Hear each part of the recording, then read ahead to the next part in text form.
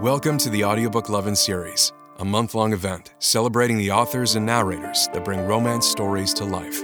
Listen along as Viviana, enchantress of books, interviews your favorite writers and voices, share special guest posts, and stay tuned for some special information at the conclusion of the episode.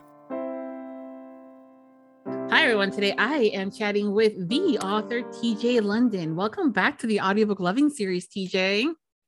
Thank you, Viv. Or shall I say enchantress? Either one works for me. We talked about this last time, enchantress, and I'm supposed to see glitter flying into the air when I say that or something like that, We talked about that last time, I think, on the last podcast, right?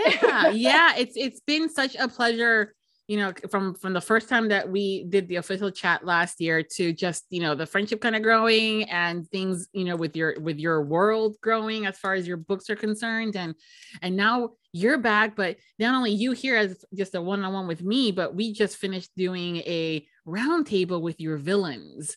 I know. Oh my gosh. The stories, right? I know, right? Tell us who your narrators are as far as the villain side of things. Okay. So villains, it's interesting because they do multiple voices, but when they're predominantly villains, this is who we have. So we have the beautiful and fantastic audio sorceress, Marnie Young. She is doing Celeste. So all my previous listeners know the very diabolical Celeste, but for the new ones, that is the character she is doing predominantly, and she is a villainess. Patrick Zeller is coming back as Roger Delancey, although he's Captain Roger Delancey, which also fans of my stories, they know that character very well. He made him pretty famous. As well as he's doing James McKesson, who is one of the main villains of the series as well. So he's got two villain voices, which is amazing because he's really good at it. We have John Hartley coming in. He's new to my series, but, made a big impression already. He is doing René Lévesque, who is our French pirate, or French privateer, depending on how you want to put it. He's also playing Leo Lévesque, who is also another villain. But he also does Stephen McKesson, for those who are a fan of the original books, The Tory and the Traitor. That's Delissa's father, so the main character's father, who's passed away. So we get to see him alive in this story. We have Drew MacArthur, he's got a hodgepodge of characters, but he's doing King George II, which is sort of a villain in this story. He is doing Lord Lovin, who is definitely a villain in this story. And he's also doing one of our foils, a little boy named Kent. So Kent is about 5 years old, and he's a super fun character. And then we have James Cheatham. And James is like the jack of all trades of the story. He does lots of different ship voices and sailor voices. And I'm not going to say that all of these men are nice guys. So I won't call them necessary primary villains of the stories, but they're not necessarily nice guys. So he's got a variety of naughty sailor voices that he's doing. So those are my villains, and those are who we talked to earlier today. Yeah. Yeah. And so we're going to be talking to our heroes of Man of War next week, and they are, tell us, TJ? Yes. So our heroes, I'm super excited about our heroes because I have my hero and my heroine together, which is amazing.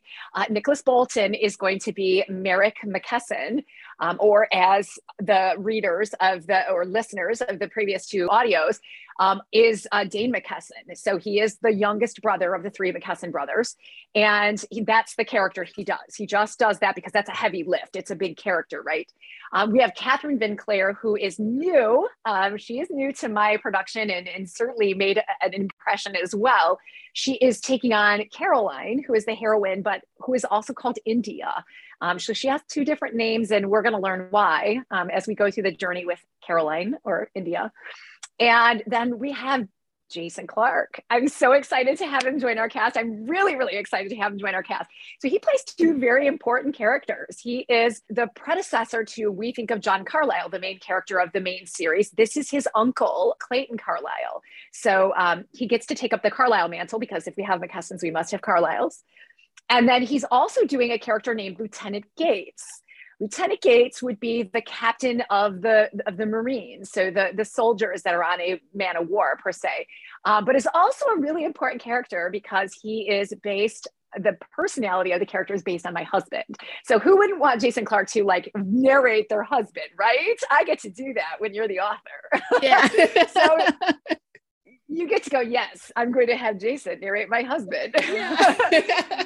So I get to laugh about that. But so yes, those are my heroes that will be on the call on next week's call. Yeah. Yeah. Both TJ and I were extremely excited and a little nervous to kind of do this because it's the first time you have your entire cast with you prior to the release of the book.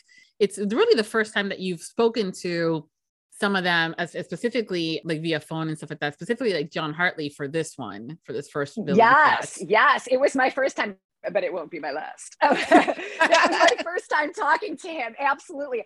I had a couple conversations with Drew in message, but never like a lot of dialogue. And James and I had dialogue. So it was just John and Drew that I really never talked to. Like getting together with Patrick and Marnie is like hanging out with an old friend. Like, oh my gosh, so much fun talking to them. But Nicholas, I've never actually, like I've dialogued with him in text and like in emails, but never actually met him. Catherine and I have met. We've had multiple conversations, and Jason and I have like maybe one or two messages. It's been so I'm really excited. This is like, for me, it's so exciting. I don't know what to say. It's so exciting to meet them. I know like fans get really excited, but as an author, we get excited too, right? Because we're, kind of bringing them into the intimacy of our world. And so you get to kind of like, I don't know, you get to learn from them and learn from what they learn from working with you. I don't know. There's just, it's like a flow of energy that you get to share between the words and the story and their performance. So meeting with them just really helps you, like, I don't know, it helps you really, it's a complete experience. It just completes the experience, I guess is the best way to put it. Yeah. So why don't we have you tell us a little bit about Man of War? I know this is set 20 years prior to the first book, the Tory right? and the Traitor. Yeah. So to tell you about Man of War, it does take place 20 years before. So it's in 1755. The other stories take place in 1776, like, pivotal year. We all know that year as Americans, right? Or people from the US, even British people, I guess. But Man of War, it takes place during, I always ask people, and Danielle laughs at me. This is my producer. I'm like, what happened in 1755? And most people look at me like, should I know? Well, of course you should know. It's the start of the French and Indian War, or we also know it as a 7 Years' War. So the story is really about, the crux of it is really about sibling rivalry. So for most people, they know that I write from counseling, and I was really exploring that part of my life. But Man of War is about the three McKesson brothers. There's James, we know that's Dellis's uncle from the series. There's Stephen, her father, who is a doctor. And then we know the youngest one is Dane McKesson. So this is really Dane's story. And it is about basically this man, and he is the lieutenant on a ship, and his brother is the doctor. And they are set upon by basically pirates off the coast of Nova Scotia. And that's where the story really starts. And Merrick is the name he really goes by besides Dane. He is thrust into the story from the get-go. The captain, this is no big secret, it's no spoiler, the captain dies in the first few pages of the story, and he is now the acting captain. And it's a mystery because he's trying to figure out why they were attacked and what's going on. And again, it's at the beginning of the French War. And they board one of the enemy ships. And when they board the enemy ship, they find this woman chained in the hold. They find two women. There's three women. There's a woman named Sister Alice. There's a woman named Helen Castle. And there's this woman who's chained in the hold. And they bring them over to the Boudica. That's the ship. And the story starts there. And it takes us through this mystery of who is this woman and why has she been, chained in the hold? And certainly what did these French pirates want? What were they doing? And why were they attacking ships off the coast of Nova Scotia? And it takes us from a Man of War, a fourth-rate ship of the line, into New York City in 1755. And we're going to visit the Hellfire Club. In my story, in my fiction, it comes to the US. And there's also some of the undercurrents of the Battle of Culloden and what happened with the Scottish Rebellion kind of bleeding into this story. But within all this adventure is a love story too, about a woman, one coming into her own after what's happened to her. And this captain, this very gallant Captain Merrick, who's trying to help her and is trying to solve the mystery of what's happened to him. So, but it's also a battle of sibling rivalry too. A man trying to overcome what's happened in his past, to overcome sibling rivalry, and finds himself really dragged back into family squabbles, which commonly we all know the minute we get away from our family, we're free of it. But the minute we go back into the family environment, we get sucked back into it. So But what it does is it sets the stage for the Tory, the Traitor, and the Turncoat. How did the Carlyles and the McKessons meet? You know, what happened that all these circumstances in the Tory and the Traitor and the Turncoat, you know, happened? Well, this is the roots. This is where it starts. This is where Alexei comes into the story. This is the backstory of John Carlyle. So I'm really filling in the gaps for the readers and taking them on a journey that's very separate. So you can listen to Man of War and never have listened to the other stories. You can listen to it by itself, and you could never read the other ones. Or you could listen to the other ones first and then listen to Man of War and still have a unique experience. It is a standalone, truly. So that's it. No, I love how you're giving us different, you know, peeks into these characters from, you know, from 20 years back, and also how some of these characters that were in the original 3 books, how they came to be. Because I know that one thing that you always say is that, yeah, they're for example, for it, when it comes down to the villains, yes, they're villains, but there is a reason why they're the villains. It's not just because they were like, today I'm going to be the villain, you know? Yeah, I mean, some of them do, right? You know, but it's interesting. I think that every villain is a hero in their own mind to some degree. And sometimes a villain, depending on what side of the story you're on, what side of a war you're on, can be a hero. And I'm exploring that both in this story and then in The Rebel, my up and coming book. Just because you're a hero to potentially the American side of the story doesn't mean, you know, you're a hero on the British side of the story. Do you know what I'm saying? Oh yeah. So I'm playing with that, you know, the grays of war, basically. So now, and then there are some people that are just outright dastardly, no matter what side they would be on, right? But not every character is. So I'm playing with that a little bit here, and we're getting to see how they're formed, right? Like how they got started, like where did the villainy begin, right? Who taught them their villainy? So yeah, we're playing with that a bit, and that's definitely like John Hartley's character, Rene Levesque, and Patrick's character, which is Roger Delancey. Those two are really like, they're kind of like father and son to each other in terms of their villainy in the story. But we ultimately see how like those two make an impression on each other, and then it, you know, feeds into the other stories. So again, I love the weaving that you do. It's magical with these characters and how they've been in one book, and then you kind of like, were they there? You think they were there, and you're like, oh yeah, they were, because that's when you're listening to the other book or you're reading it and you're like, oh, okay, cool. But I wanted to talk about, with these characters being so close to you, and I know that every author will say, it's my baby when it comes down to these stories, and it's like, it's mine and I don't want to share it with other people. And I know that we have talked about that as well, of how close these characters are, because you did write these stories as part of your therapy sessions and stuff like that. So there's also a lot more in depth versus the maybe perhaps a traditional type of story that an author would write. There's definitely a lot of you in there in these different characters and stuff like that. When it comes down to then casting your books for these characters and finding the right voice for them, because again, we all, when we're reading, we think we know what they sound like based on what we're reading. You as the author also have a similar concept, but then we have to cast them and then add the additional caveat of how these are also part of you. Can you talk to us about what your casting process is for, you know, has been like for Man of War? And I know that it kind of goes along with the other books as well that you have in your series. Right. Okay. So I look at it 2 different ways. So there's 2 aspects. So forgive me if I'm going to go on a bit of a tangent, but there's method to my madness, really. Yes. So there's a talent component, right? Like I know what they sound like in my head, right? Like I know how, for example, Roger Delancey sounds in my head, right? Like I know what I want. So when we're looking for voices, Jock was my original casting director, and now I work with Danielle Lanzarata over at Elysian Nightfall. When we were looking for a Delancey, I would say this is kind of a deeper voice. I need someone who can do sort of an Irish accent. I need somebody who can kind of sound a little diabolical, you know, who's not afraid to go to dark places with a character. So I give some context, right? And now one of the things when I do an audition, I actually give them a write-up of what I'm looking for from the character. So to kind of help set the narrator up for success, right? I feel like if I give them some notes, it's not me totally being a control freak, although I am. I usually now will give direction notes to somebody in an audition so that they kind of get a sense of what I'm looking for, like I said, to set them up for success. And then I really also tell them, you know, give me everything you've got, you know, like I want them to play to the second balcony, because that's really like, and I laugh about it, but it's really what I'm looking for from their performance. So I want to work with someone who's willing to go there for me. willing to dig into the character and really take it to places to put their acting, to good, to good use, I guess is the best way to put it. So I listen for that in an audition. Did they go there? Could they maintain it through their whole performance in the audition? If I gave them some direction through the audition, did they use it? Did they use my information?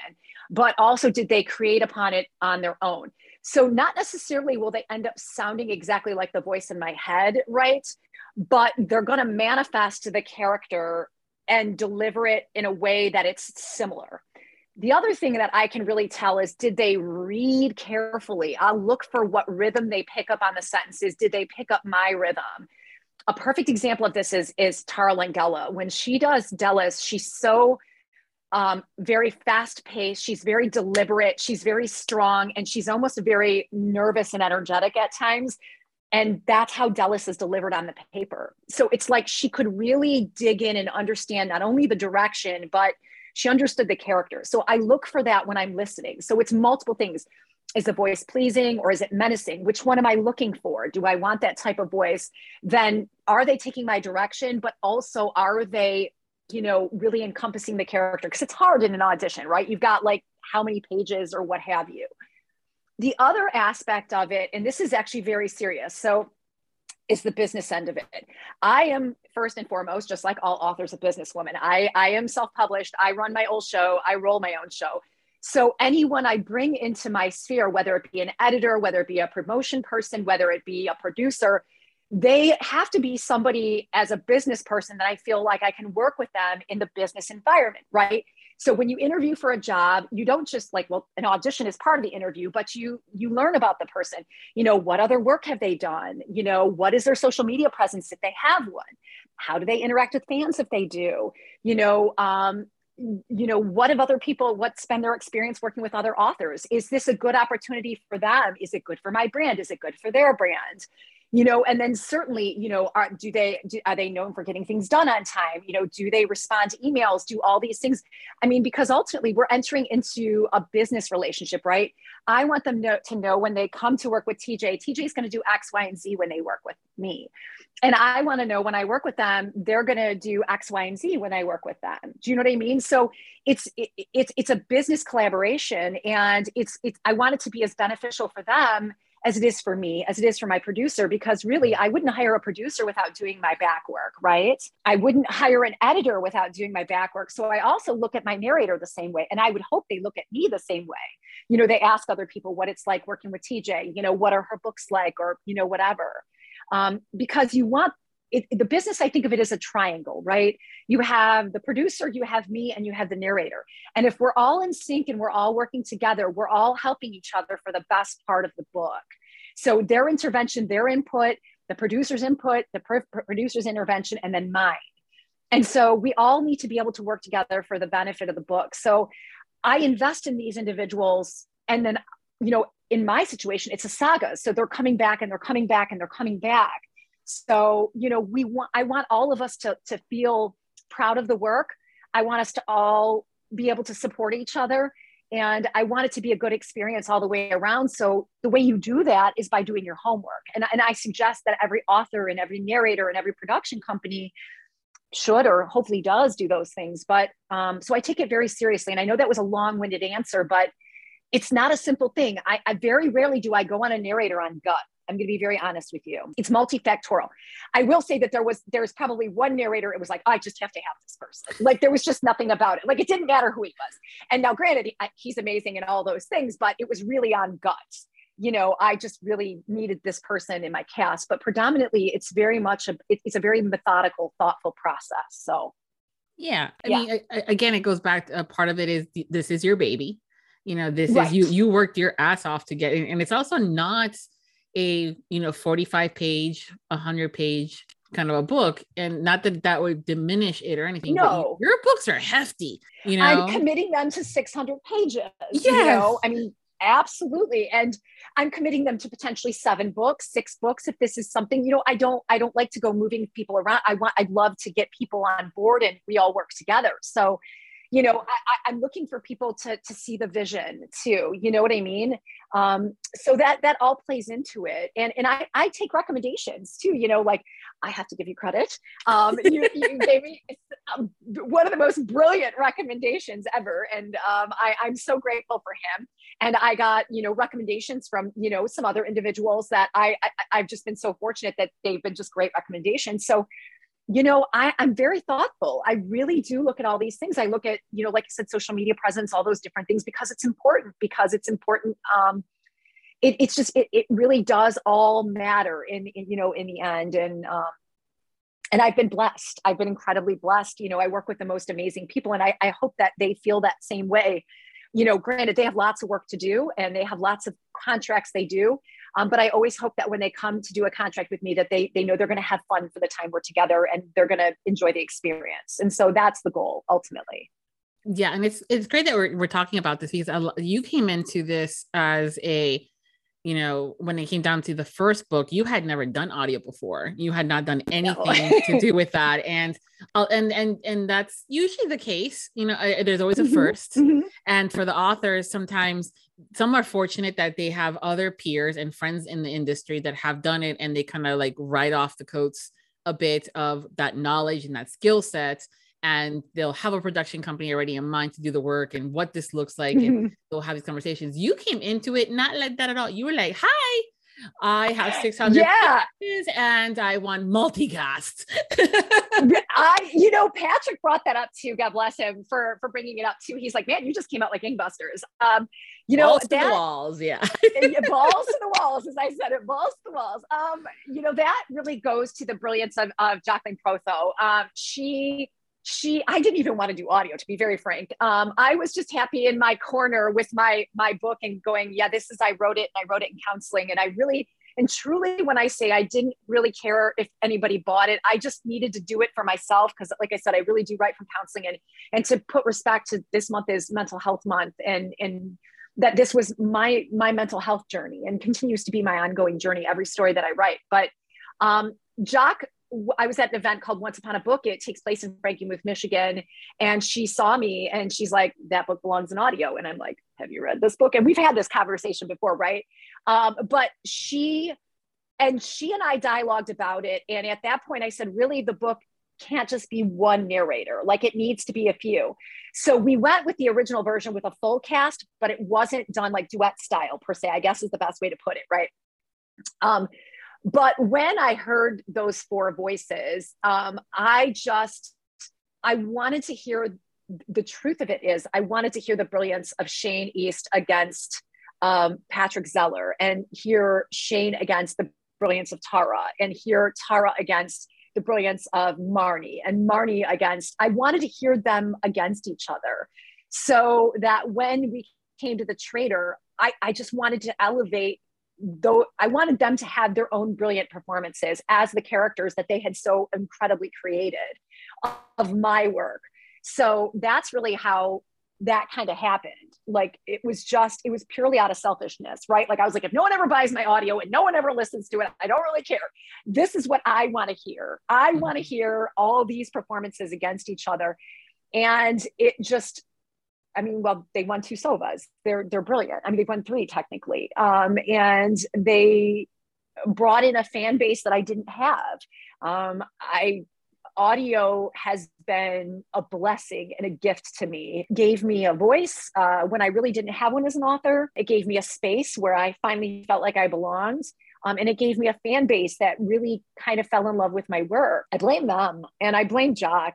And I blame even Danielle Lanzarata too, my new producer, because they elevated it. The words are mine, but they elevated it. And so it's been an interesting journey. But yes, I was like green, and I knew nothing about duet style. I knew nothing about multicast. I knew none of this stuff. I'm gonna be really honest.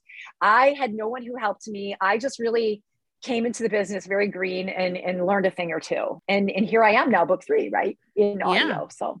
Yeah. Is it book 3 or technically 4 now, isn't it? Well, technically this is 4. This is the 4th book, but it's a prequel. So I want to always put that out there that anyone can just listen to Man of War. You don't have to listen to the other ones. Okay, got it. Technically, yes, book 3 is the Turncoat. So that's the next audio coming, but we decided to do Man of War because it was an independent standalone. So people could say, okay, I'm going to try TJ London and see if I like it. So this was their opportunity to try. Well, granted, it's 600 pages. So I don't know if that's a taste or more like a, most people do novellas. TJ goes full-fledged saga. I go balls to the walls, as I told Patrick, right? I go full throttle, whatever. I have the need for speed, quoting Maverick, right? But like we decided to do Man of War to say, okay, if people are really not into Revolutionary War, a lot of people like Royal Navy, and this is a standalone. So if you listen to it and you're like, this sucks, I don't want to ever listen again, you don't miss anything. You've got the whole story. But if you listen to it and you're like, this is interesting, you may go and want to listen to the Tory and the Traitor, and then obviously eventually the Turncoat and the Rebel. So yeah. Yeah. But I also meant like, this is now going to be your 4th book in audio. Well, right now I only have 2. So I have the Tory and the Traitor. This is, Turncoat's not made yet. You're ahead of me by a little bit. Yeah. This is what happens when you know insider information. Sorry. I know, that's the problem.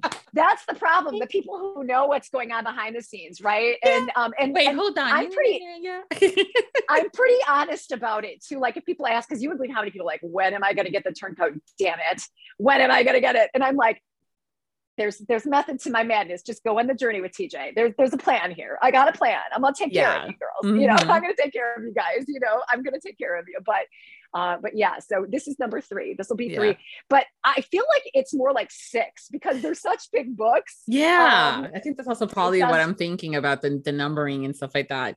But but also what I wanted to kind of say is that with it now being officially technically your 3rd audiobook, there's stuff now that you've done that you've learned from not doing in the past. And so the one thing that you did differently with this book is that you literally provided each of the narrators with a short descriptive and information on these characters that they're going to be voicing, some of their the nuances, and at the same time descriptive, but you also said and have fun.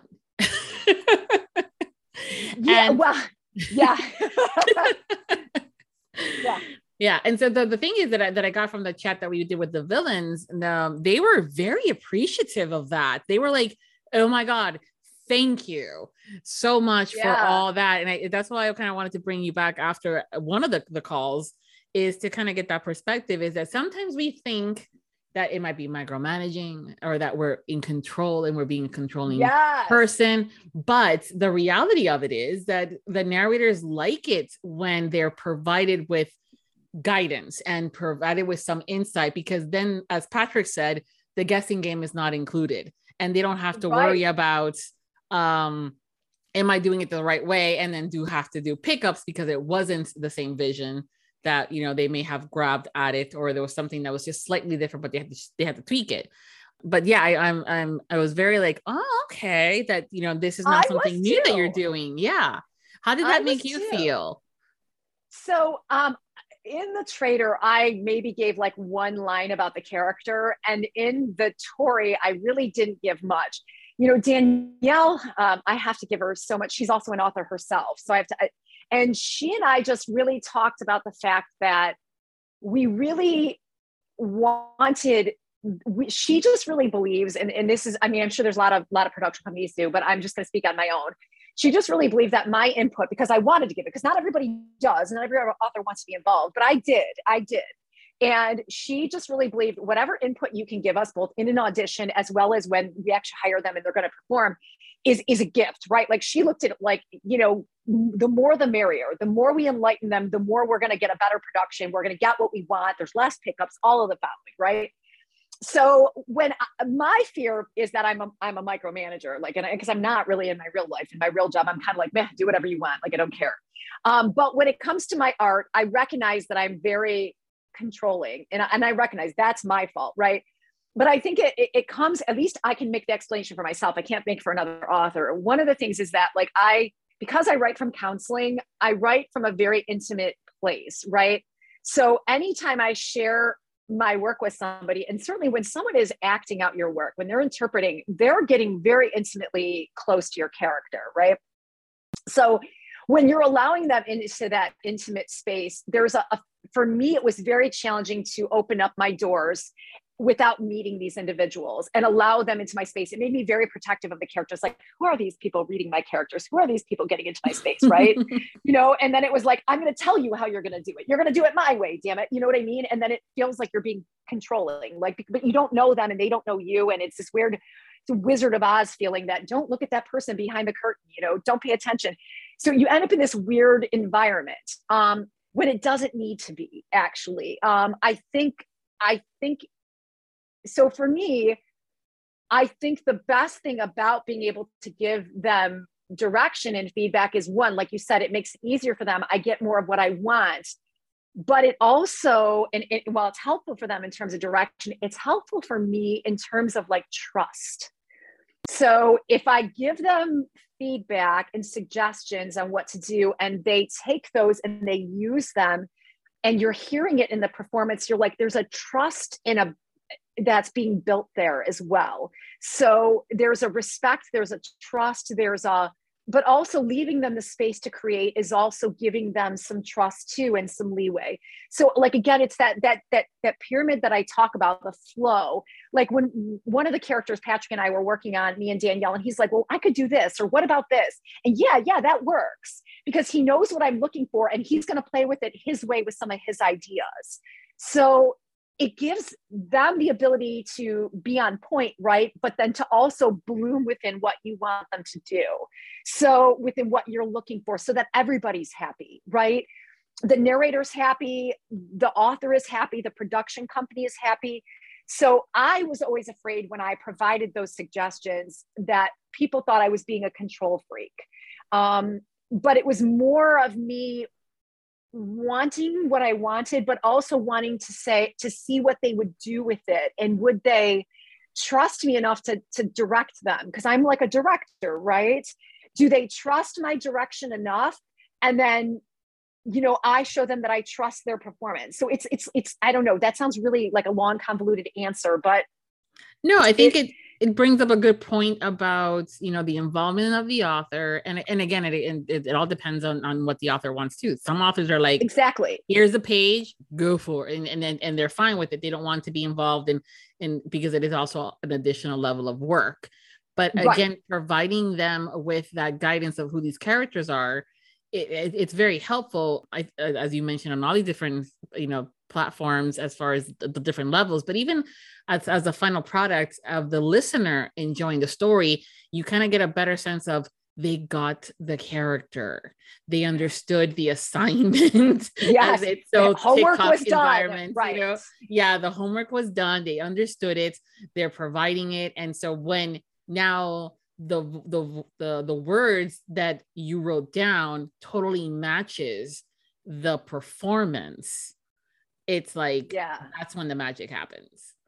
And, it's one of my dearest friends. She was listening to Nicholas narrate this sequence that's in, and like I've mentioned this before in my clips, where there's a soliloquy at the beginning of all my books for people who read them. And Merrick is talking about, he's talking about, I am a man of war and the HMS Boudica is my queen. And she was like, oh my God, I could hear you speaking through him. Like, and when you can become one with a narrator, like when they are one with your performance in your words, it's like in a movie, like, right, when the actor is one with the performance and you feel it. And I think it's even more powerful in your ears than in a movie because it's so intimate. Yeah. It's you and as the listener and the voice. It's an incredibly intimate experience. Maybe that's why I blush during my own sex scenes, right? It's very intimate, right? But when I'm listening to, and I'm going to use it for lack of a better example, but because that's my previous book, when I would listen to Tara deliver Dallas in some of the very painful scenes in The Traitor, she could reduce me to tears and take me to those places, where I wrote the story. She could intimately become me in my memories.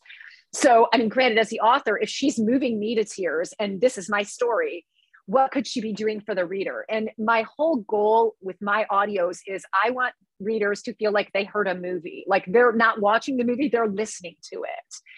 So, and that was one of the notes I gave to all of them, besides have fun, play to the second balcony or play to the fourth balcony, which Drew made the joke that he played to the fifth balcony or whatever.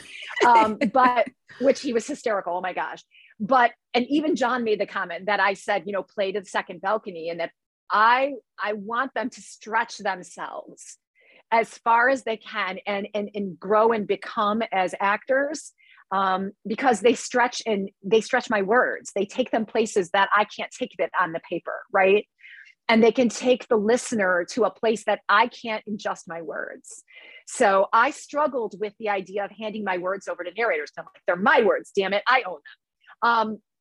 And now I've learned my lesson, the gift of what they can do with my words, what a brilliant actor can do with them, the places they can take them. Karma, the whore that always gets paid. But what is the price when, you know, like when John Carlyle says that at the beginning of the Tory, I mean, you know, Shane narrates that, and it's just, you want to go, well, what is the price? You know, karma is the whore that always gets paid, but what is the price when there's so much blood on your hands? I can just say that, you can just read that, but he can make you wonder, you know, or when, you know, when Nicholas says, I am a man of war and the HMS Boudica is my queen, like he takes you to that ocean and you see the wide open ocean and you hear the sails rippling and you feel the wind in your face, and only a narrator can take you there. And so this is my pitch for the human voice here. You know, as we had this debate online about, you know, AI and narration. But the truth is that only a human voice and someone who's brilliant, you know, can take it there. So, so that's, you know, my suggestions, and their performance, you know, if I can give them anything to help them, absolutely. And they've given me so much by sharing with me their thoughts too. So yeah, and there's just the dynamic of being able to, for the narrators, if they have a question, to come and reach out to you saying, hey, you know, on this upcoming scene, because I'm going to be in the booth in 30 minutes, blah, blah, blah, blah, you know, just being able to connect with that, because sometimes, especially when it's, you know, it's one thing when there's one narrator doing the entire book and they've done their homework and they know what's going to happen. But when there's so many different moving pieces and so many different characters, you want them to read the whole book so they kind of know where those aha moments and dun dun dun happen. Yes. But at the same time, there's still one thing to read it and then another thing to perform it. It's almost like a wave one, like almost like a, you know, first edition and the second version of it. When you're doing the writing, there's always going to be something else that pops in. You're going, oh. And so having you provide them with that insight, but also having them be able to send you the notes and say, hey, in about 30 minutes, I'm about to get in the booth. And I have this one question regarding this one. Is my dun dun dun the right dun dun dun, you know? You know who did that a lot was James. James Cheatham had so many different voices because he did a lot of the sailors. And he sent me these clips and they made my day. I was having like a shit day that day too. And I get this message from James, hey, can you listen to this and tell me what you think? And I was listening and it was just so brilliant. We posted it. We ended up posting on Instagram. Probably a lot of people who are listening to this saw it. But one that made my day, but also the thought process and that he wanted my feedback. Like John Hartley also sent us a couple different clips and he's like, I can do it this way. I can do it this way. I can do it this way. I'm like, you can do it any way you want to, John Hartley. But if you're asking me to be technical here, like as me and Danielle are texting each other back and forth, like, oh my God, they all sound amazing. We have to choose. So we chose one. And we went back to him and said, you know, what do you think about this? He's like, yeah, that actually makes sense. This probably sounds the best. This is what I think. And so it was great. And I make it a point, like, I understand not everybody can do that. Not every author wants to. I make it a point to be available. They know that. Like I set the table from the beginning with the cast as well as with Danielle. I am only a text away. I will always respond, but that's me. And that's my commitment to them. You know, in my part of the deal, when I make a deal and bring these people on, this is what I offer them. You know, if they're going to come on and they're going to get my undivided attention and my support. So. Yeah. And I think that they were, from what I gathered in the conversation we were having with the villains, they all were so appreciative of that. And truly, I mean, you guys are going to be listening to it, but a lot of them were on camera, and it was so nice to see how they were, you know, the verbal behaviors as far as the physical, like how they were like, oh yeah, and ooh, that was so good. It was just so, it was like, for me, it was like, ooh, I love this job. But I know. Yeah, but it was really nice because sometimes it's I kind of wanted to mention how you, and I did touch a little bit on it with them in that chat, but here too, I want to kind of touch on it, that it's funny how we automatically bust out with us being control freaks. And I think part of it too is how women are looked at versus how men are looked at, as far as, the boss versus the controlling bitch, for an example. Right, yeah. Yeah. And how things, the different dynamics kind of happen. It's okay if a guy's being quote unquote controlling, he's being a leader. If a woman does it, they're being controlling bitch. And so I kind of like having some of these conversations, not to get deeper into politics or anything like that. But again, it goes back to May is also mental health, as you mentioned it, month, and how we also do our own psyche, kind of a thing. And we're like, am I being too controlling? You're second guessing yourself and you're going, maybe, you're going, and you're like, an entire conversation in your head. Me and Danielle go through that a lot. We really, really do. And we laugh about it because we both call each other, we're recovering control. We're non-recovering control freaks. I love that. We're non-recovering control freaks. And we laugh at it all the time. But I will say that through my college experience and all my education, I learned something very important. When you are the person at the top, I think of the process as a pyramid, right? Like I pay the bills. I'm the author, right? I'm at the top.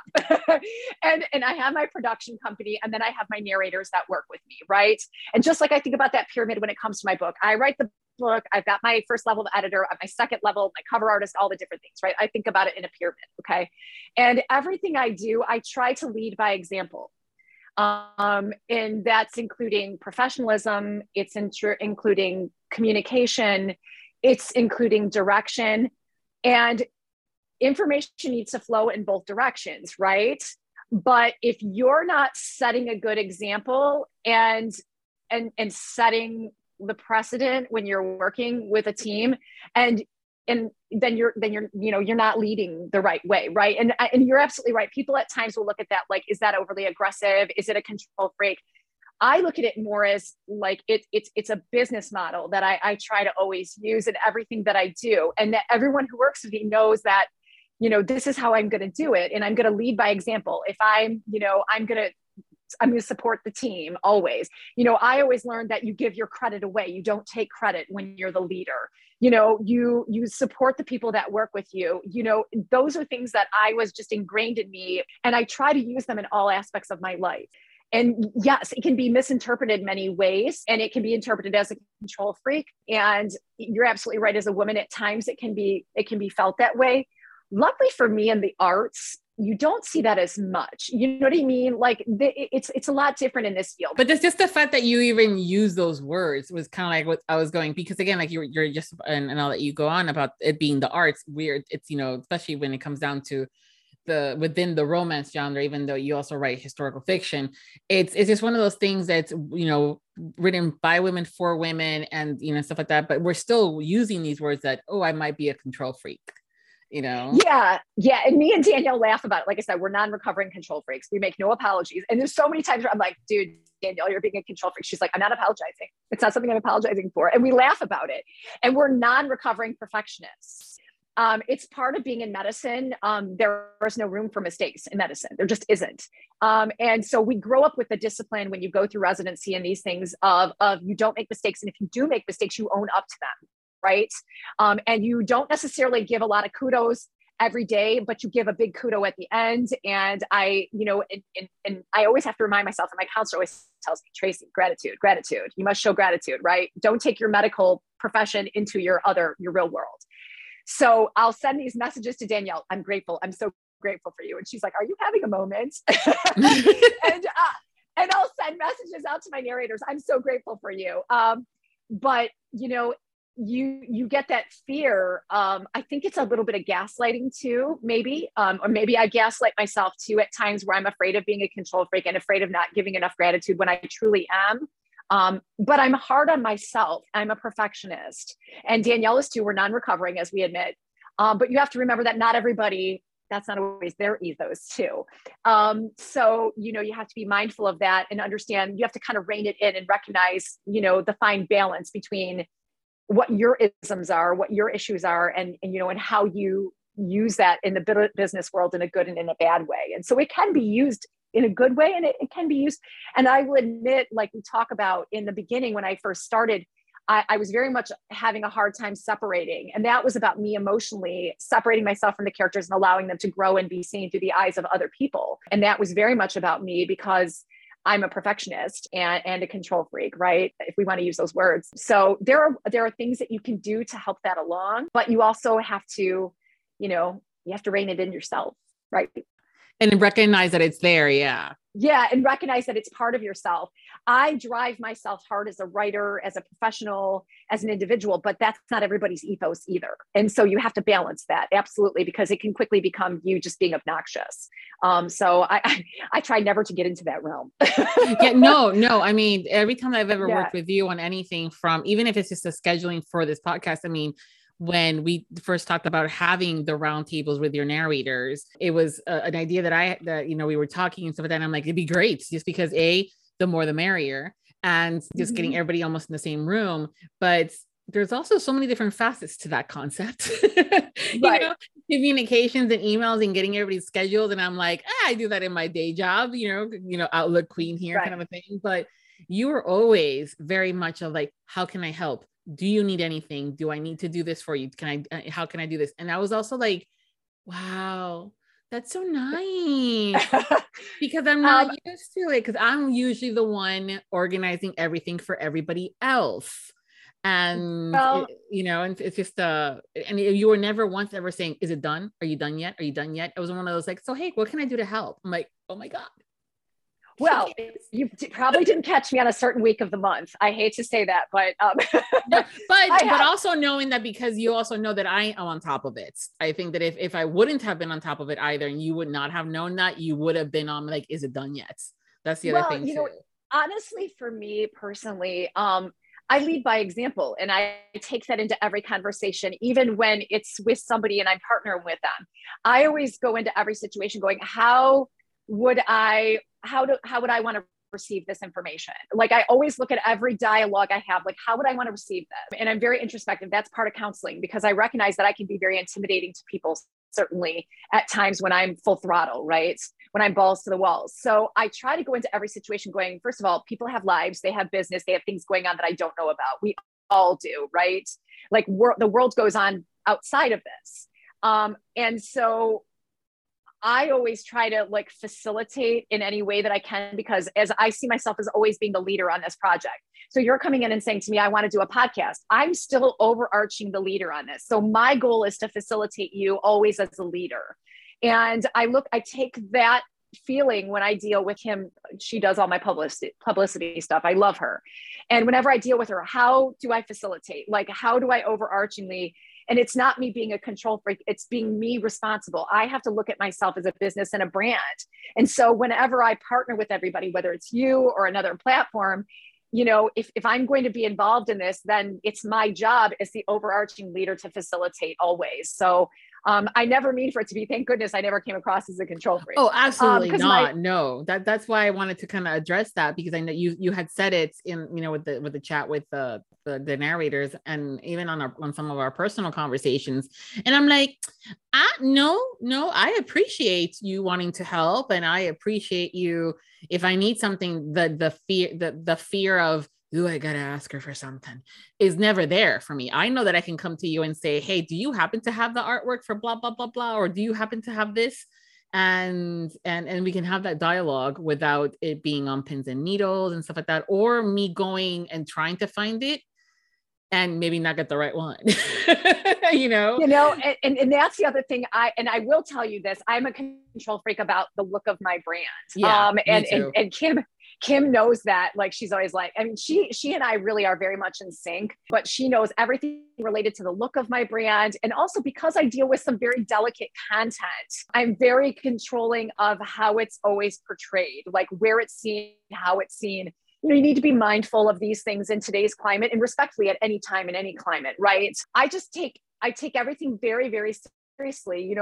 This is a passion project for me. The Rebels and Redcoat Saga is a passion project.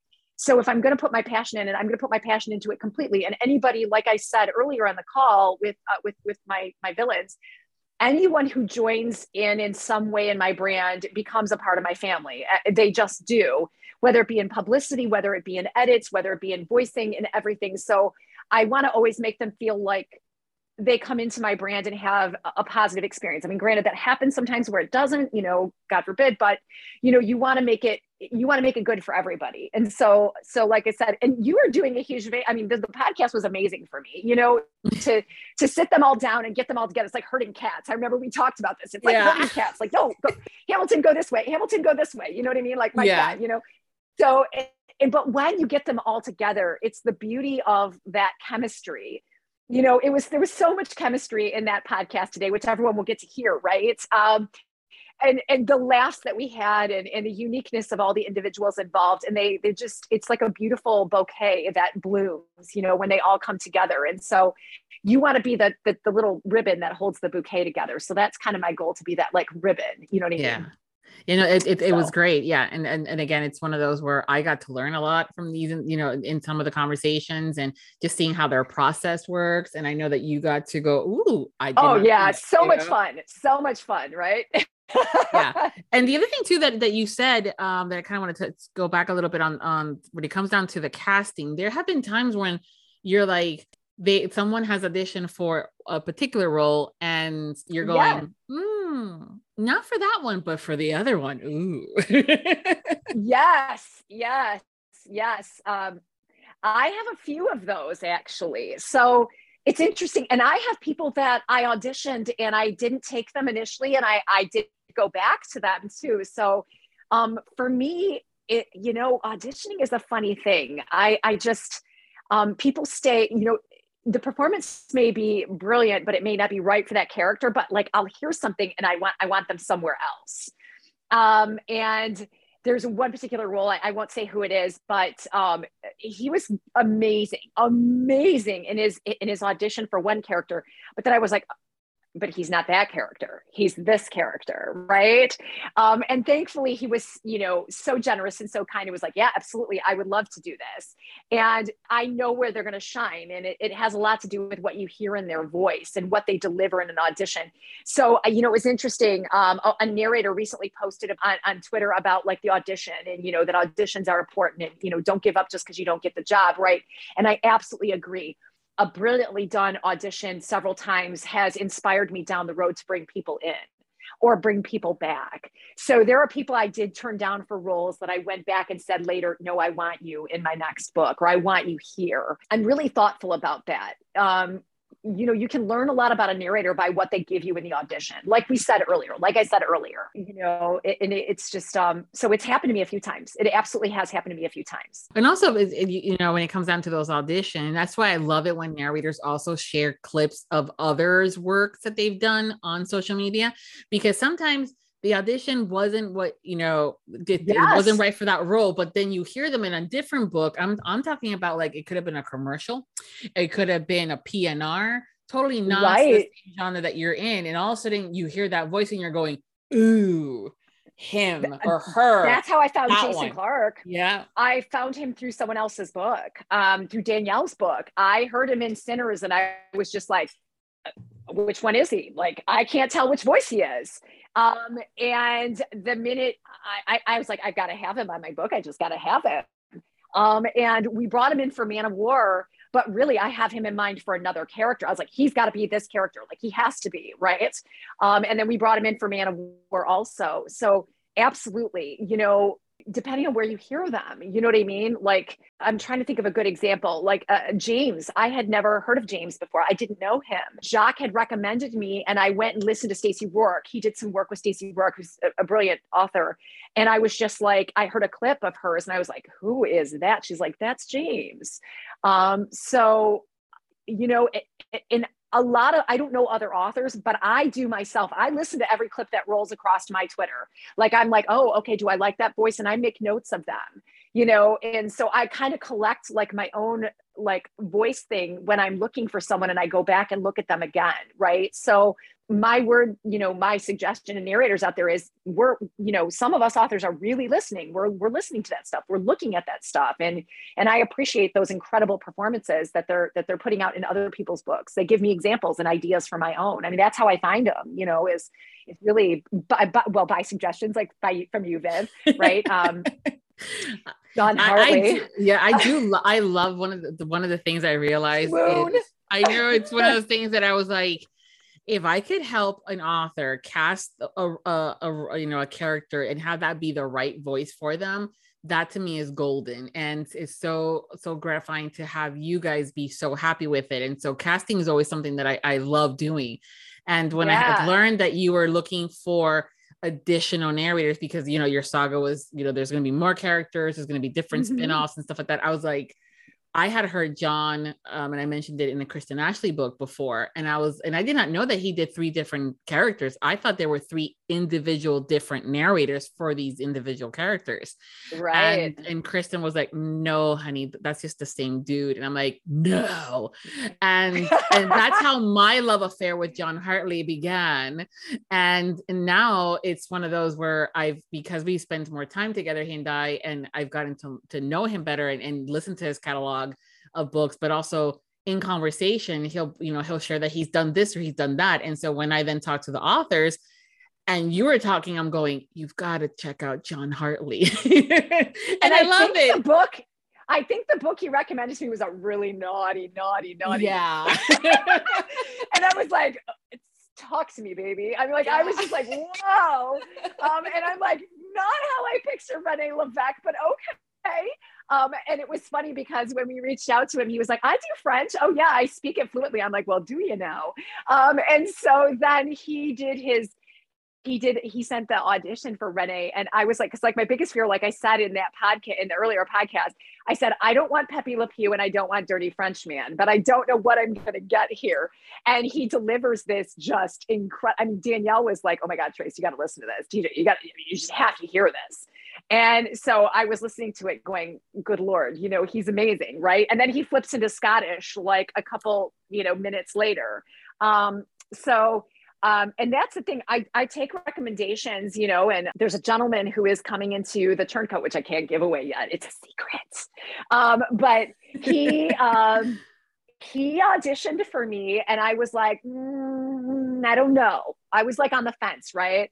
And then I started to listen to some of his work he had done since then. I was like, oh yeah, he just didn't do this in the audition for me. And so, but I know he can. So I'm gonna hit him back up for that later. Right. And so I reached out to him and I was like, I recognize this is not maybe your your normal genre, but would you be willing to come over to the dark side? We have cookies and stabby things and big guns. And he was like, oh yeah. He's like, absolutely, I'm down for it. So, I'm plucking a romance great and I'm pulling him into the historical. So big surprise coming with that one. And I'm plucking another romance great. And I'm also going to be throwing them into historicals. I get my dirty little fingers into all the different pies, I guess. But I mean, even Jason, I think this would be his first historical fiction. I think that, when it comes down to that would be amazing. If I have to ask him next time when I talk to him, did I pop your cherry? I'd be kind of excited. I love that this is how it like twisted way. Yeah. Yay! In a very twisted way. But bringing him into historical, I was really, he's a kind of a jack of all trades. He does it all. He doesn't just do romance. And so I don't think it was a jump or a leap for him to do historical.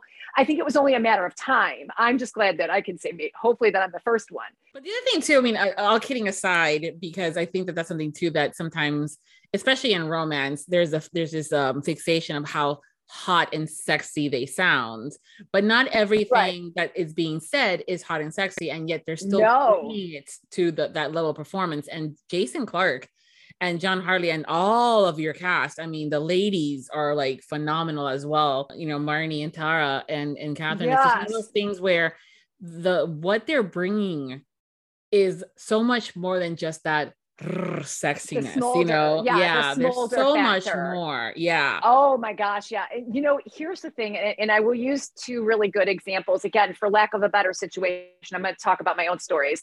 But in the Traitor, one is Tara in some of the very sad scenes in the story, like the fragility of her voice and of her performance takes us to that very emotional place. Even Shane in some of the scenes where that he's just giving us the angst of what John Carlyle is going through. I mean, that's just as incredible. Obviously the smolder is always lovely, right? Like we all love that component of it, but I'm trying to, mine's not just a romance, right? We're taking them into a historical world, into a story. So when they create that power of, we believe that John Carlyle is a soldier. We believe that Roger Delancey is a violent man through Patrick's performance. Like, we believe those things. And that's sexy too.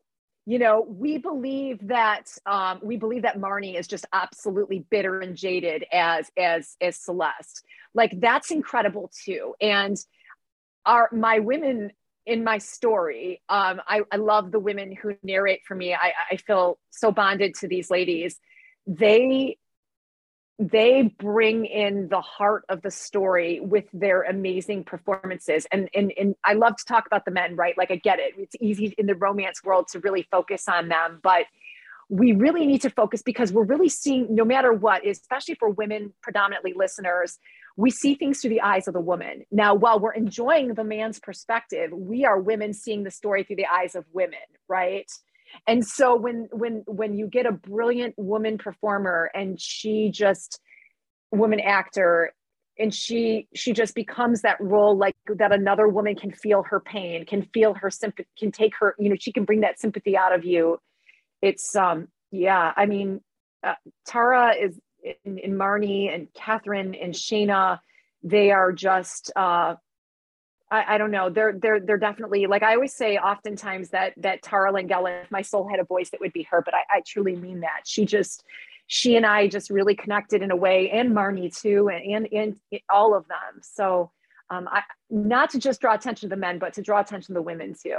Yeah, no, but that's what I'm saying. It's just that there's just more to that. I mean, again, I'm a straight, heterosexual woman, and damn when certain words are said, but also it comes down to certain things like the charisma that they elude. And we're talking about, like, John Hartley has this thing where when he's talking to you, you kind of get a sense of he's really paying attention. Oh my God. And it's just how he listens and how he talks. And Marnie, who is a fantastic narrator. And like you were mentioning, Celeste is a bitter, jaded woman, but Marnie is the happiest, sweetest. Oh my gosh. Right? Like, she's so over the not top, like, that character, but damn, when I'm listening to her, I'm going, damn, Celeste is bitter. Well, and then, like, I mean, look at Patrick Zeller. Oh my God. It's like, could there be a cooler, nicer guy, right? I know.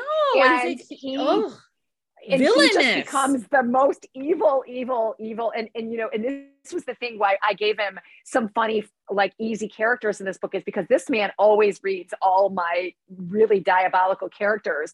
And he's so nice. I mean, he's a family man. He's a nice guy. He's very, I adore Patrick. I mean, he just is very special to me. We've been working together since the beginning. So yeah, you're absolutely right. Like we were talking about earlier, John Hartley to me, like, oozes charm when you talk to him, right? Like, you want to, like, just dot his brow and get some charm from him, and when he delivers a performance, sometimes you really get that, you get that evil from him, but yet when you talk to him, you're like, this is just this charming, really nice man, right? So they're just, I don't know, they're just actors. I mean, they're brilliant actors. And that's, like, for me, narration is not something I've ever wanted to try, nor would I. It's just not for me. And I have mad respect for the people who do it and can do it, and the authors who can do it. I'd much prefer to listen to them than me. You can hear me if you're looking for me. If you're looking for me, you'll hear me in the words, in the performance. You'll hear me. Right. Yeah, no, totally. And I think that's something too, that's in this cast and in this story, you get to see just the different range that each of these narrators, their ability to perform goes from it. Again, from, Marnie being the bitter, jaded woman to Drew being a 5-year-old. And oh my gosh, and the fun 5-year-old too. or the grumpy, really mean, older man and stuff like that in there, as far as, the character goes. And James, was it like 12 different sailors, I think it was, or 15? Yeah, I mean, and look at, we talked about John Hartley goes from being the absolute villain of the story to the heart of the story. He's Stephen McKesson, right? And then and I did that purposely, which I told them, we went down the road of, I wanted to push them to see what extremes they could do.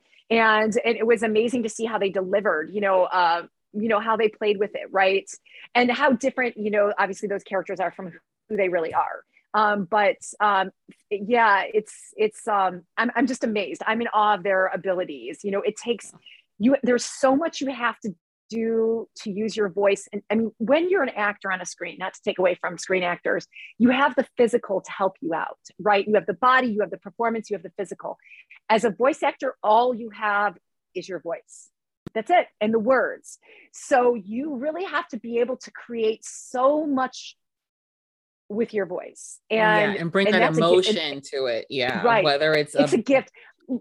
Good example. Think about Eddie Murphy, right? He voiced Donkey. Okay. We all know all his great movies. He did Coming to America. He did, Beverly Hills Cop. He's done lots of different movies, but we all remember Donkey. We all know Donkey, right? You never see Eddie Murphy in Shrek, but we all know Donkey, you know? And so that's a testament to the ability of him to take his incredible voice and perform in a way that he resonates to all of us. Right. And so I think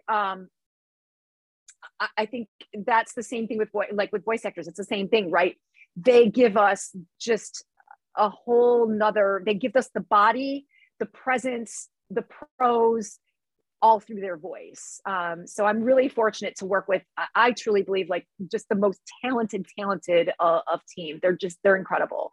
And really, I've been led in the direction of finding them. I've been given suggestions. I've gone out and looked for them. And so I find them, I pluck them from like leaves from a tree, and I find them from different places. It's just how they come to me in different places.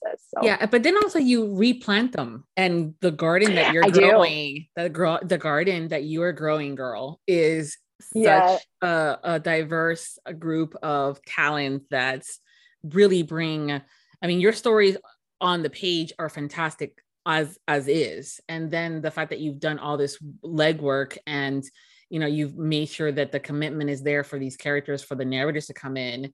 And it makes it, again, like the garden is just fantastic. I mean, it's everything from it smells good to it looks good. I hope so, right?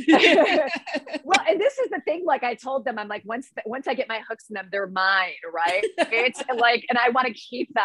Like, I mean, it's seriously, Danielle will tell you, I'll be like, I got to use him here. I've got to use him here. And then I'll be like, you hate me right now because my cast keeps getting bigger and bigger. And to Danielle's credit, she's like, no, I like ambitious. You keep going, girl. You keep going, girl. It's knowing who they are and who these characters are, and bringing someone up that's going to bring that character to life is ambitious. But as a listener, I love it. As from someone that works behind the scenes and works with production companies and casting, I love it. I do too. To me, it's like the more the merrier. And, we're having a party and you can come if you want. Right. I was serious. When you guys listened to the episode, I mentioned about potentially doing some form of retreat where we get to record and everybody's there. Oh my God. It would be so fun. Like, I couldn't imagine being in the room with them. There would no sex scenes will be read while I'm in that room, by the way. Just enough. So you bring up a great part too, which is, I think, hilarious in that, because you are so balls to the walls and you're like, nothing's gonna faze me. But the moment that you bring up, penis and sexual acts to this woman here, she gets all like, oh my God, no, let's not. Because it's her own work. And I'm like, wait a minute. It's so funny because I channel, like, and I was talking about this, like, I truly feel like I channel a character when I write them. So is it how I would be in the bedroom? Well, I'm not going to explain any of that, but it's how that character is. And so when I write my sex scenes, I'm like, okay, I'm receiving, bring it to me. Like, tell me your story. Tell me how you're going to have sex. Because every person doesn't have sex the same on a page. Every person doesn't, so I just open up my arms and receive. Right.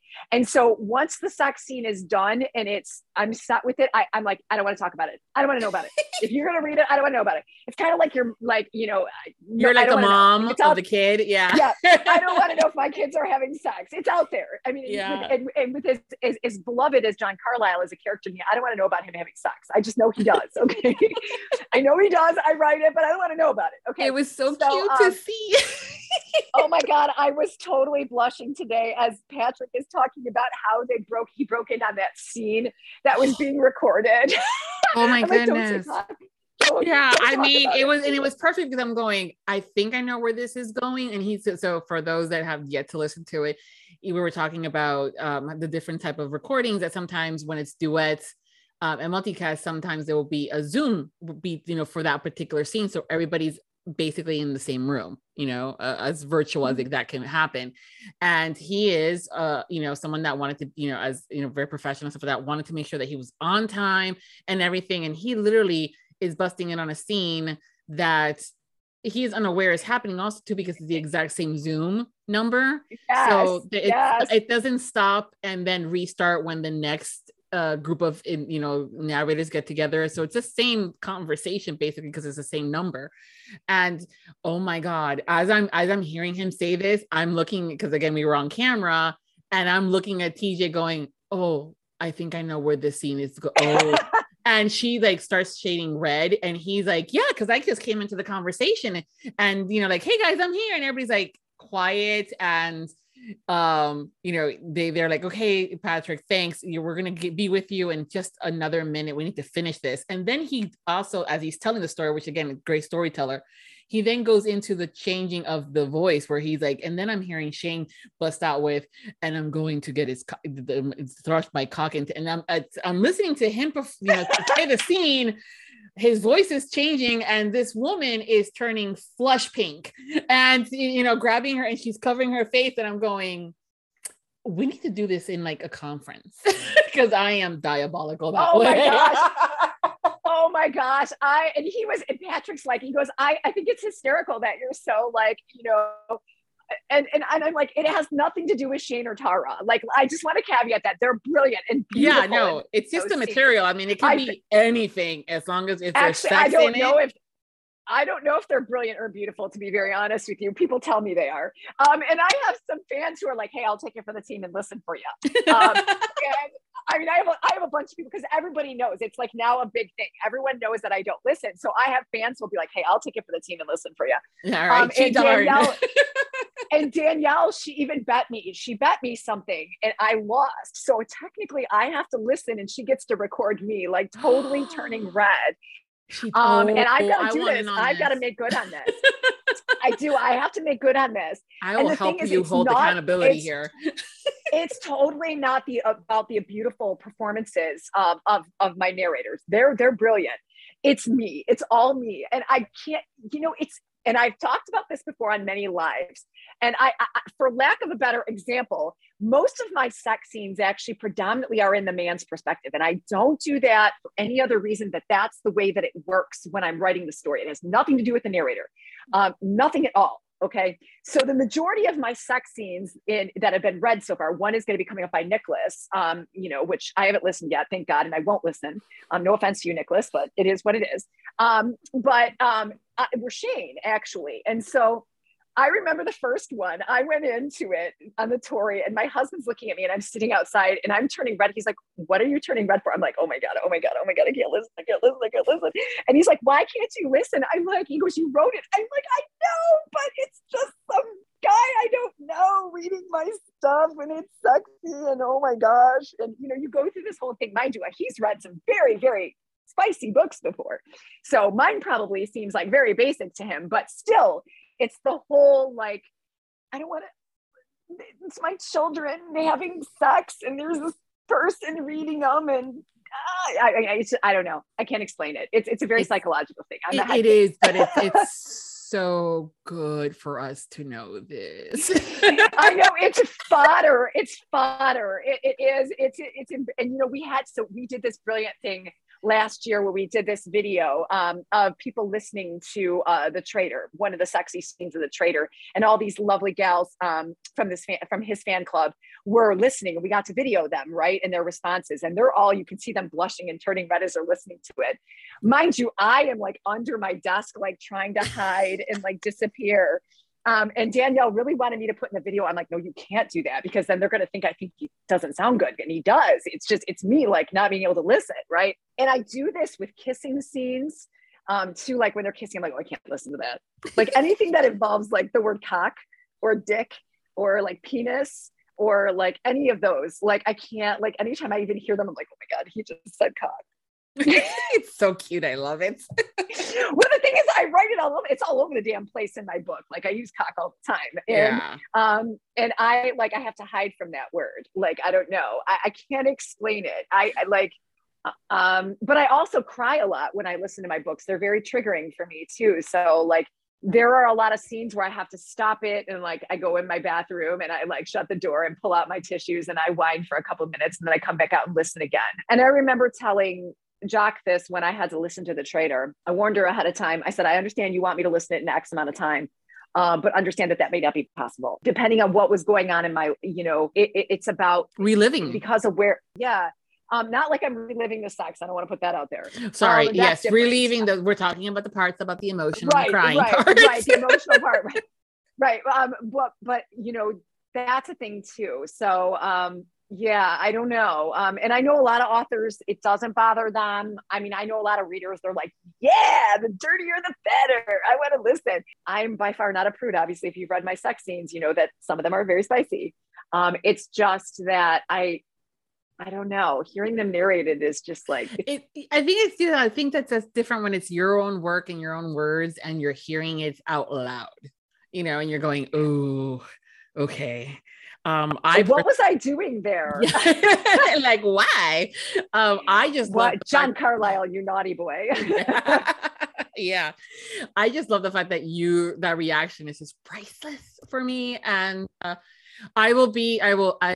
is one thing I feel comfortable saying. If you need Jason's gems for any reason to help you out with some of that stuff, if Jason ever has those things, I can guarantee you none of them will be like, Viv, why did you volunteer us for this? I'm sure they'll be very grateful. So it's funny that you say that. So I am going to be honest. There is a character coming up down the road that I really see Jason narrating. I'm going to be very honest with you. If contracting works out and all those things work out, then. But my hope is that he'll narrate this character, right? I'm not going to lie. I did do a few things in that book because I had his voice in mind. I'm not going to lie.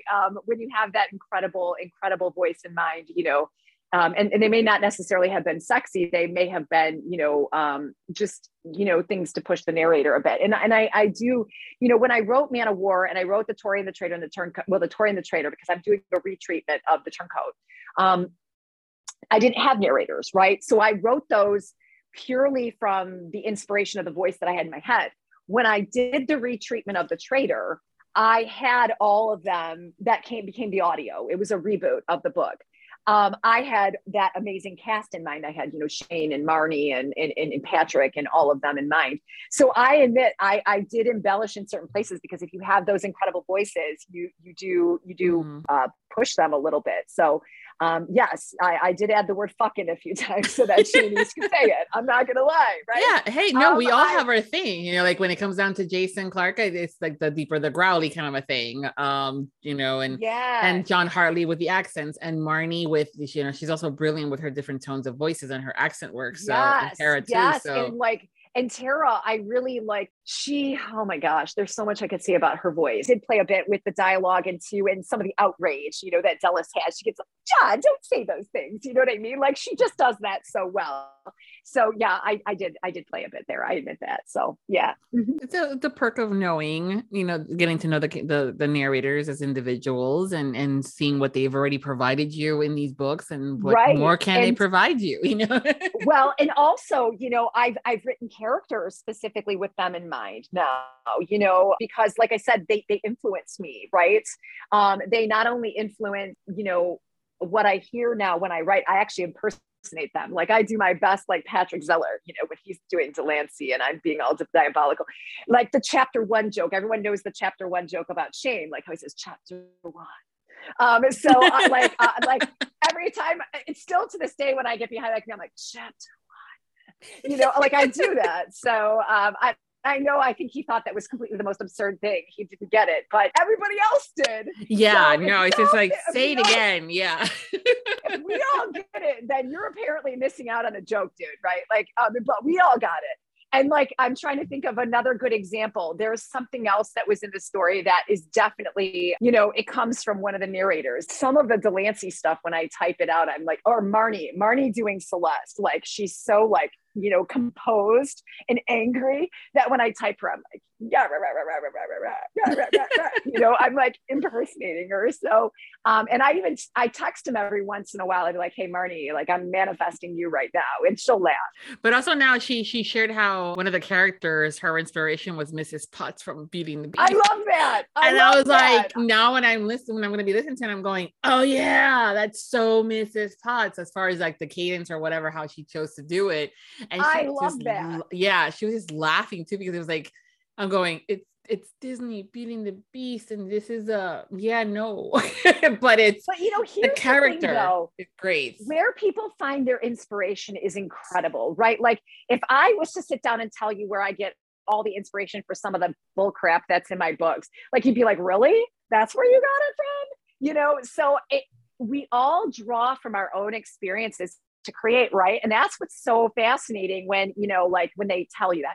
Like I was like, John didn't give us too much. I wanted to like pry into his brain and go, really? Where'd you get Renee Levesque from? Come on now. You weren't Pepe Le Pew and you weren't Dirty Frenchman. Like, where did you get that from? He didn't like, we need to have that conversation with him again. Like we need to get him back on this podcast. Oh yeah. Right? Hey, I'm like, all for doing John again. I mean, we need to, I need to have as I said that, I'm going, no, that's not what I meant. Right. Like I need to dig into his brain more and be like, no, you don't get to hide. You don't get to hide, my friend. Like you got to tell me where that comes from. Right. Yeah. Well, we should get you together once the book is released. So that way people have time to listen to it. And so when we're talking about certain things, because anytime that we get together and talk about a book prior to it being released, we're always very concerned about spoilers and things like that. And also maybe that for the listeners, not really understanding what the hell, why are we so happy about this, or why are they like, so memorized. Right. So definitely once it's been released and it's out there, it would be great to kind of have those more one-on-one conversations with whoever you want. I am game, girl. Yeah. So yeah. And the thing is like Patrick, I've talked many times to Patrick and Marnie and Tara, and I've learned a lot about where they dig and create.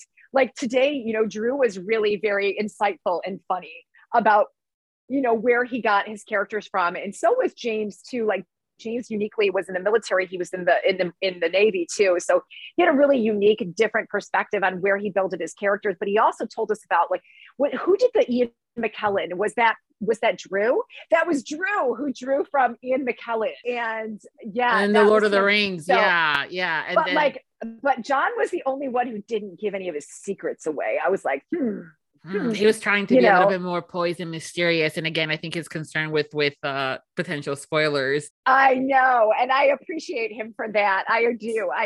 So yeah, it was, but that certainly where people like draw their inspiration from, is always interesting. And then they were curious about where I drew my inspiration from, like on some of the characters. So yeah, it's a muse is a funny thing, both for a voice actor as well as for an author. A muse is a very funny thing. And those are some of the things that I think I love about what this podcast provides is the listeners, as well as you guys as the authors and even the narrators, is that opportunity to have that dialogue and learn that it was Mrs. Potts that, this character was inspired by, or Ian, Lord of the Rings character, or even James was hilarious about the fact that there was this one, sailor in the ship that he was when he was in the stuff like that literally did what they did. And I'm going, no, they didn't. And they're like, no, yeah, they did. I'm like, oh, and so it's just kind of those behind the scenes insights is just fantastic. Well, and then Patrick is, my Central Michigan wrestling team roommates, right? Oh God, as the Broad Street Boys,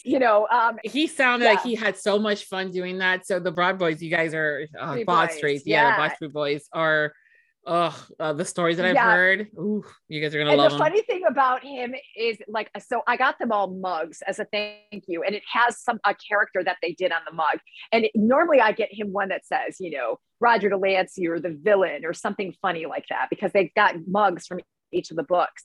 I got him one that said the Broad Street Boys on it this time. And he was laughing. He's like, oh my God, that's hysterical. I sent him this time just the Broad Street Boys on his mug. It was, and we did that purposely because he always reads all the dark characters. So I wanted to give him something fun to do. And, he was I mean, that clip is hysterical of him. We laughed. Yeah, and he literally honestly had such a fun time doing it as well, because again, what you were bringing to the characters in that page for those scenes, it's like, and then you're sharing the story about how it was actually based on real people. I'm going, right. Oh my God, I can totally see that really happening. Well, and the worst thing is it's a bunch of guys looking for some ass, and they're all drunk, right? And they're trying to break into the Hellfire Club, and India, her character is trying to sneak in, and she's trying to be all covert, and they're like, "Come on, hurry it up! We want to get in there!" Like the one guy, I got a cock stand here, like it's just there's all this. Banter going on behind her. And she's like, oh my God, this is a proper lady going, who are these guys? But she's dressed up like as a boy trying to sneak in. So it's a really funny scene. And the best is when Danielle's listening. She goes, dude, I didn't realize you were this funny. I'm like, I didn't either. Like, it just showed up on the page. Right. So yeah, there's some funny moments in the story, definitely too. So I'm excited for the listeners to get the book. And so it's coming out in June. We don't have an exact date yet because of, finalizing files and uploading and all that lovely drama that happens with it. But you do have the print book coming out. What date was it at again? So Man of War print book is out right now. It is on the market, but the print book of The Rebel is actually coming out in November. So that's technically, so Man of War is the prequel. We have The Tory, the Traitor, the Turncoat, which are the John Carlyle portion of the Rebels and Redcoat saga. That's not all. He's got more stories to come, but for right now, those are the first three. And then we have The Rebel, which we now kind of switch gears, and we're going to see Alexi's part of the story. So Alexei, and the thing was, I wasn't really going to write this book. I just had so many fans driving me fucking nuts about it. They're like, come on, when's there going to be an Alexei story? So I do listen occasionally, but the biggest thing is my editor and Danielle were driving me nuts. I want an Alexei story. I'm like, all right, fine. I'll write one. And it was only meant to be one book, and then it became two, and then now it's three, damn it. I just never do anything small. I know, right? I like balls to the walls, right? And then we'll get back to John Carlyle. So, and he doesn't disappear. He's in all those stories for my John Carlyle fans, but he's in those stories, but these ones are focused on. So that comes out in November. And then we will see, for all my friends who are waiting, the Turncoat audio will be coming out in June of next year. So it goes into recording in April. And we will start to see some coming attractions for that coming this summer. So more to come on the Turncoat. And then the Rebel audio will come out next Christmas. So two audios coming out next year. So fantastic. Yeah.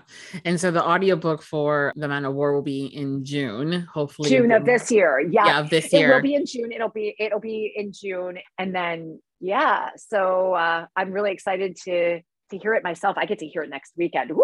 I'm so excited. And I'm excited for everybody else to hear it. I think it's going to be brilliant. I think they're going to be brilliant. And so we'll just, that's it. Yeah, that's me. Well, so thank you so much for hanging out with me. I think getting your insights and then having the conversation with the narrators that we did today, and then we'll be doing next week, is an entire little good round table of such an epic saga that you've been writing. And so thank you so much for doing this for the listeners and the readers. And it's been so much fun. And so I appreciate it. I know, right? I know we get to do this again next week, right? I know. I'm so excited.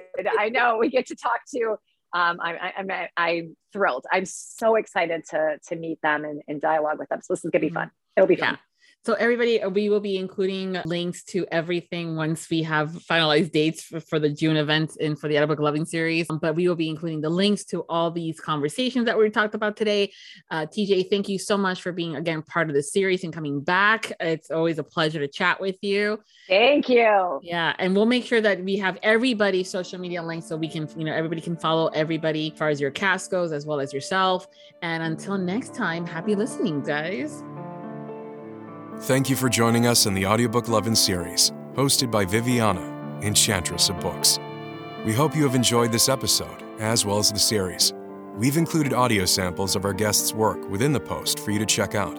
Please make sure to visit the main page, link within the post, to learn more about the series, the authors, and the narrators. Please consider leaving a review wherever you listen to the series if you enjoyed today's episode. Make sure to follow us on our social media platforms and subscribe to the Viviana Enchantress of Books newsletter. Until next time, happy listening. Audiobook Lovin hopes you've enjoyed this program.